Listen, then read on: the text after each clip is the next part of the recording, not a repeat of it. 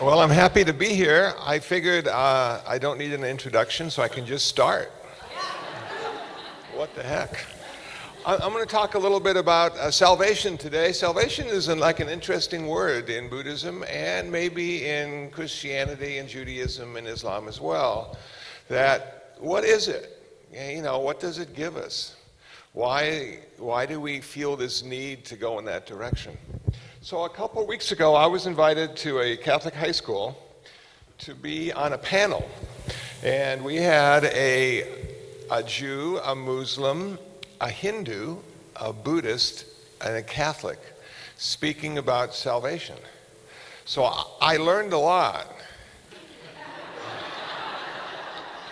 And I went on the internet and I wanted to look up what salvation was for a Christian. And I got a pretty generic answer, which I think sounds good to me. In Christianity, salvation through sin, through the sacrifice of Jesus. Okay, so now that didn't apply to me at all. So Buddhism, salvation from suffering through the teachings of the Buddha. So see, we have this issue with suffering. And we feel that it isn't necessary for us to suffer, that we have an option in this. And our salvation is found in nirvana.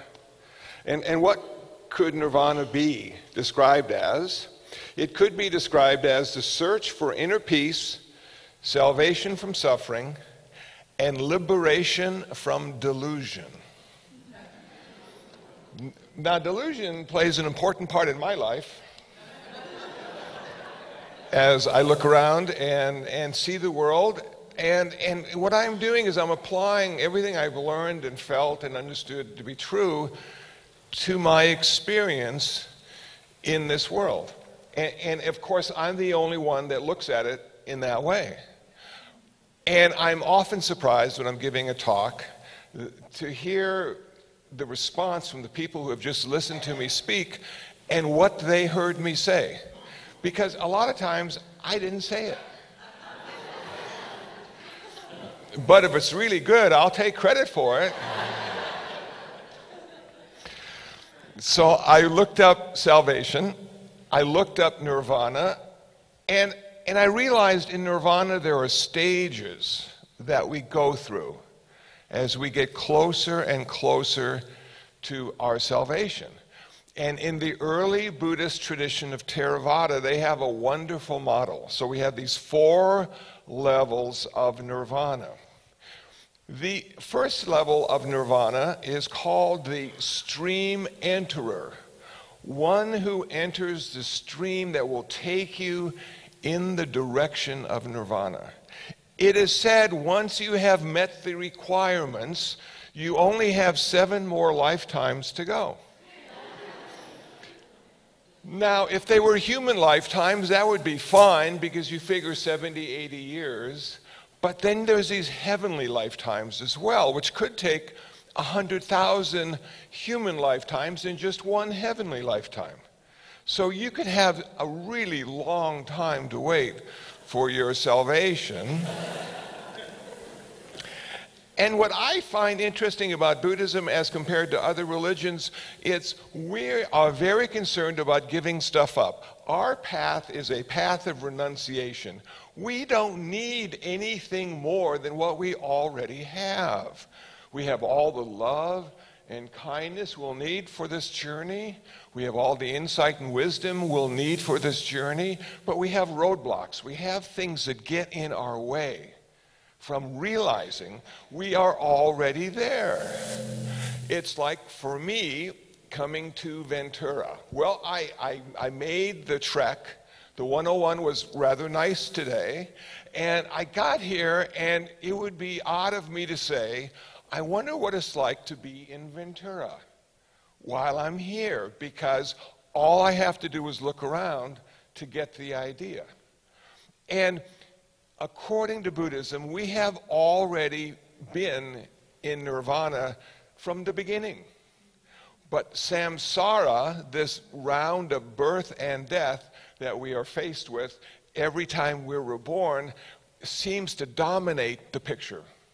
So we miss nirvana, we see samsara, and we suffer because of that. So we've got to do three things to become a stream enterer. And the first thing we need to do is transcend ego. Transcend ego.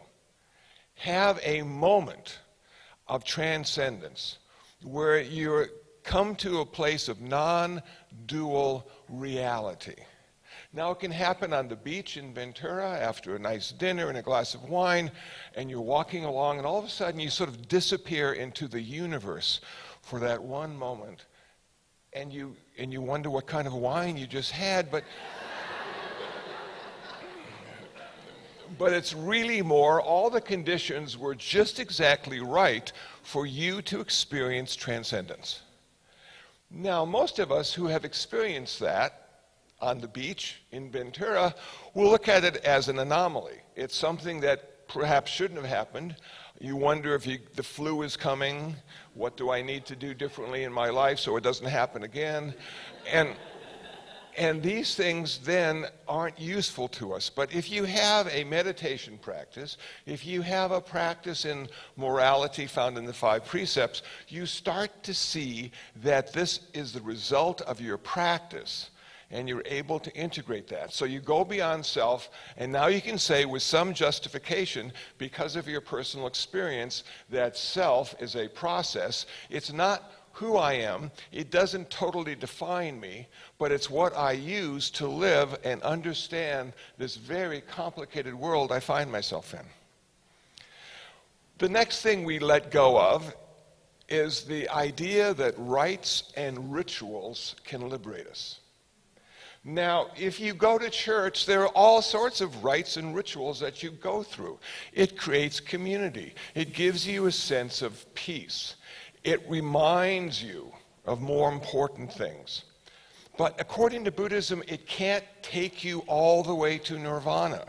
You have to go beyond it. You have to see the limitations of the rites and the rituals.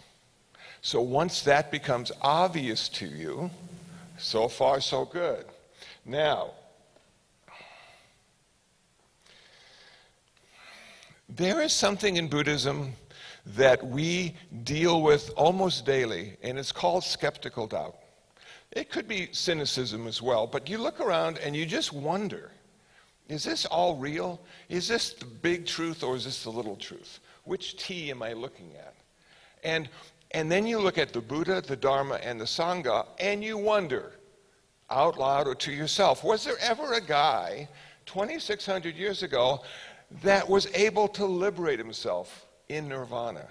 Are the teachings that are represented by him speaking, are those the real teachings? Didn't a bunch of humans write this stuff down? Could they have edited it? Could they have put their own stuff in there?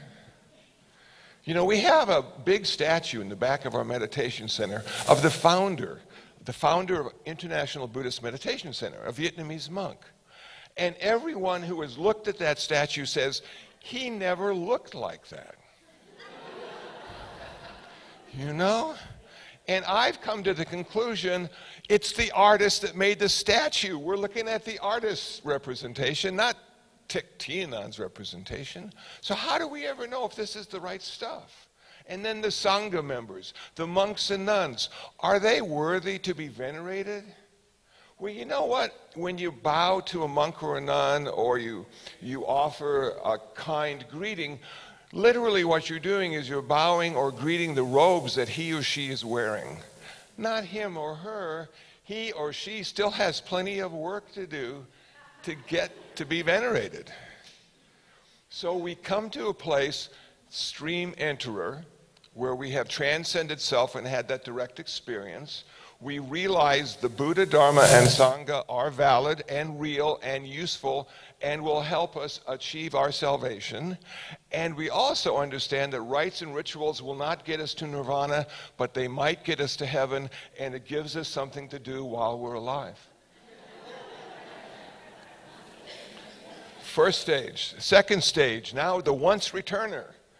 Once you get to the second stage, you only have to come back one more time to this place called Earth and work real hard, and you'll never come back again, because when you die, in your death, you will be transferred to nirvana. You'll never have to be born again. You'll never have to be sick again. You'll never have to die again. That's really nice. How many times have you died? A lot. How many tears have been shed because you've died so many times by all your friends and relatives? They could fill the oceans. This is a hard place to live. We must have, at the meditation center where I live, we must have 12 to 15 little animal graves in the backyard. All those little deaths, and every time I've cried, and I've wished them well on their journey, hoping they come back as a human so they can get a room and pay rent.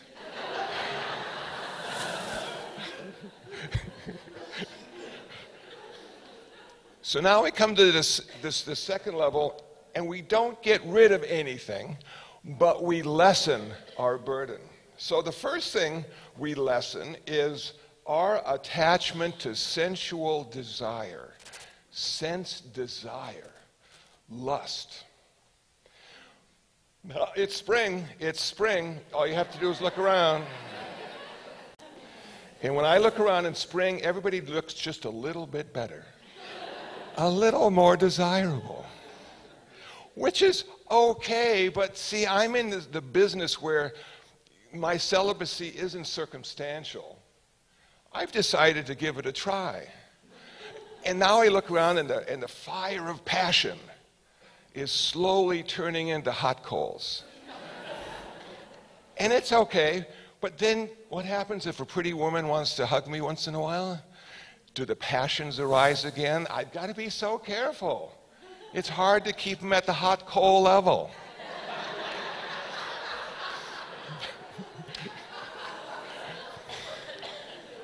We have a koi pond in the back of our meditation center. It's been there ever since we opened. We have many koi fish.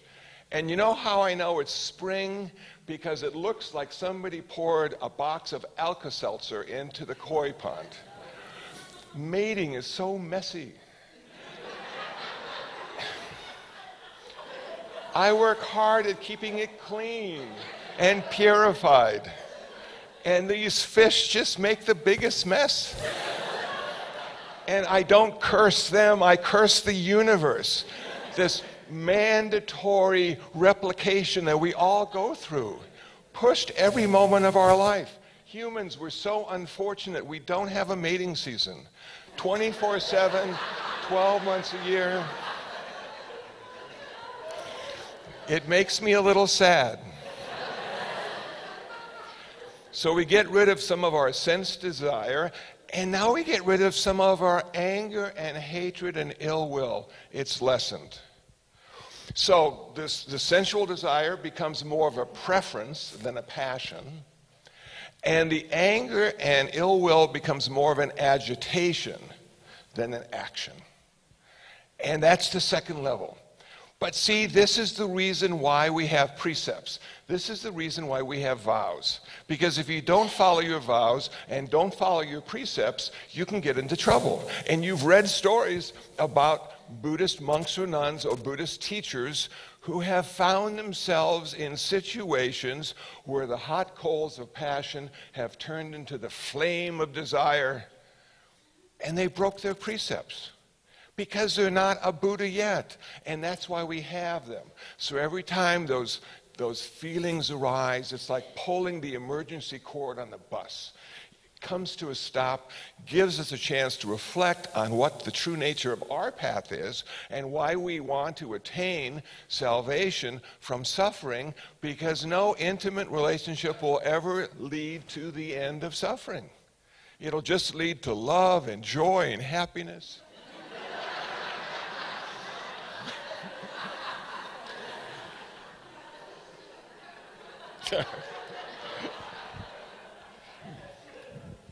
In the third stage, we're almost there. Now we're called a non-returner.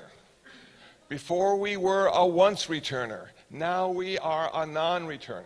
That means we will achieve nirvana for sure, because when we die, we will go to the 5 pure abodes, and in one of those abodes, we will achieve nirvana. So the non-returner is really good. Once returner, one more time for suffering. Non-returner, never have to suffer again after I die. Groucho Marx said about that, he said, I'm going to try to live forever or die trying. And so we only have one more big life, another death. Hopefully it's a good one. And then we'll be in nirvana forever and ever and ever, because it's unborn and undying, and that's our salvation. Unborn, undying. That place that exists not because of creation, not because of birth. Birth starts it all. It starts us going in the direction of old age. It starts us going in the direction of sickness. Everybody gets sick all the time, especially kids. They're building an immune system. I feel sorry for the parents, because they're rebuilding their immune system. Then we get to that place where you have to die. And nobody really knows how to die well. We're not encouraged to die well. We're encouraged to live well. And which is fine while you're alive, but there comes a time in your life where you're going to have to say, I'll be dead soon. What should I do? Cookies and milk? What should I do? If you have been practicing your religious tradition, whatever that is, that will be the doorway to a good death for you. In that religion, there are things you can do to die well. And we don't like to talk about it because it seems like such an end. And perhaps it is for most, because if you think about life, it's what happens between birth and death. And how long was it before you were here? Forever. It seemed okay.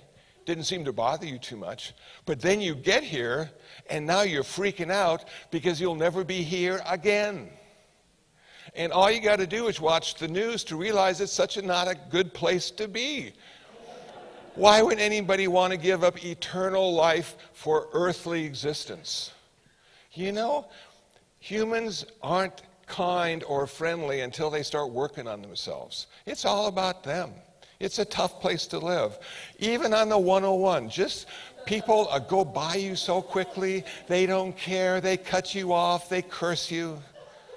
I'm thinking, really? It's Sunday morning?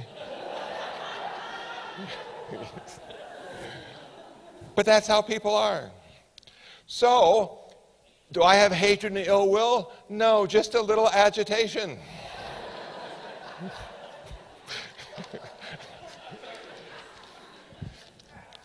So now we have to lose 5 more things. We got to get rid of 5 more things in order for nirvana to take hold, in order to be in our salvation. They are, number 1, desire for existence in the world of form, which is where we are. If you had to choose between existence and non-existence, you would choose existence, because you think existence is better than non-existence. It's hard to understand what non-existence could be. So we have this existence in the world of form, which is earth, and it's better than nothing, we tell ourselves, so why not come back? You get rid of that desire for existence in form. But you also have to give up the desire for existence in the formless. There are realms of formless existence that we call heaven realms. These are places where you don't need a body. You may just be a consciousness or an energy or a spirit or whatever. And people like that. They think, wow, if I can get rid of this body and just be consciousness, everything will be perfect. But have you ever watched your thoughts for a while? Do you think it's going to be perfect just to be your thoughts? Wow. So we got to give up that too.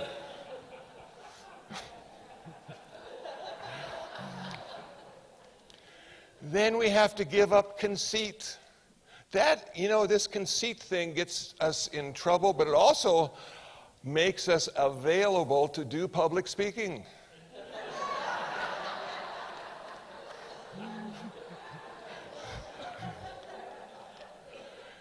Then we give up a little restlessness, a little agitation, and finally we give up this ignorance, this delusion, which is the big issue in Buddhism. We do not have original sin, we have original ignorance. We're blind and deaf to the way things really are. We can't see it, we can't hear it.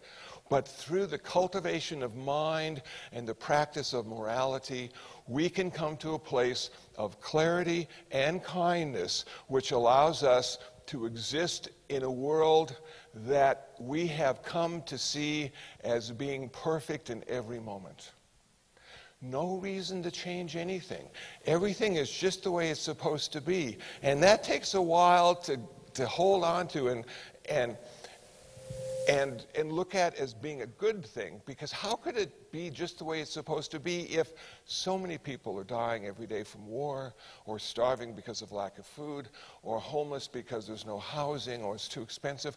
How can that be simply the way things are supposed to be, or the way things are? And it's that way because this world of ours is ultimately unsatisfactory according to Buddhism, and will never be a good place to live. So rather than changing the world, we have decided to change ourselves to live in a perfect way in an imperfect world. And now you might say, but how about all the people that need your help? Are you going to ignore them? Aren't you going to make them better? Don't you wish they had a perfect life? And I would say, no, we don't go after them to have a better life. We go after them and explain to them how to suffer less in the life they have. We don't want to change the world. We want to change the people in the world. And if we can all come to a place of that clarity and kindness, this world may turn out to be a better place, but never a perfect place. So now we've come to nirvana, we've come to a profound acceptance of the way things are. We see the world and hear the world the way it really is, and our obligation to the world now is to help others suffer less. And then we die. And in that death, we will never have to come back again. We will never have to bury anyone again. We'll never have to feel lonely or lost again. We will be in an existence that is determined not because of creation or birth, but determined because of nirvana. Unborn, undying, perfect in every way. So that's salvation in Buddhism. It's a lot of work. We don't have grace, unfortunately. We don't have forgiveness either. Karma doesn't care. So we have like a lot of work to do all the time. And when we have a bad day or two, it's because of us and the way we looked at the world. And so we say to ourselves, what didn't I see? Why did I choose that over this? What didn't I hear? Why did I make that choice instead of this choice? And through that self-reflection and ultimately transcendence of self, it becomes a place of practice 24/7 in everything you do, think, and say. Thank you very much for listening. May you all be saved.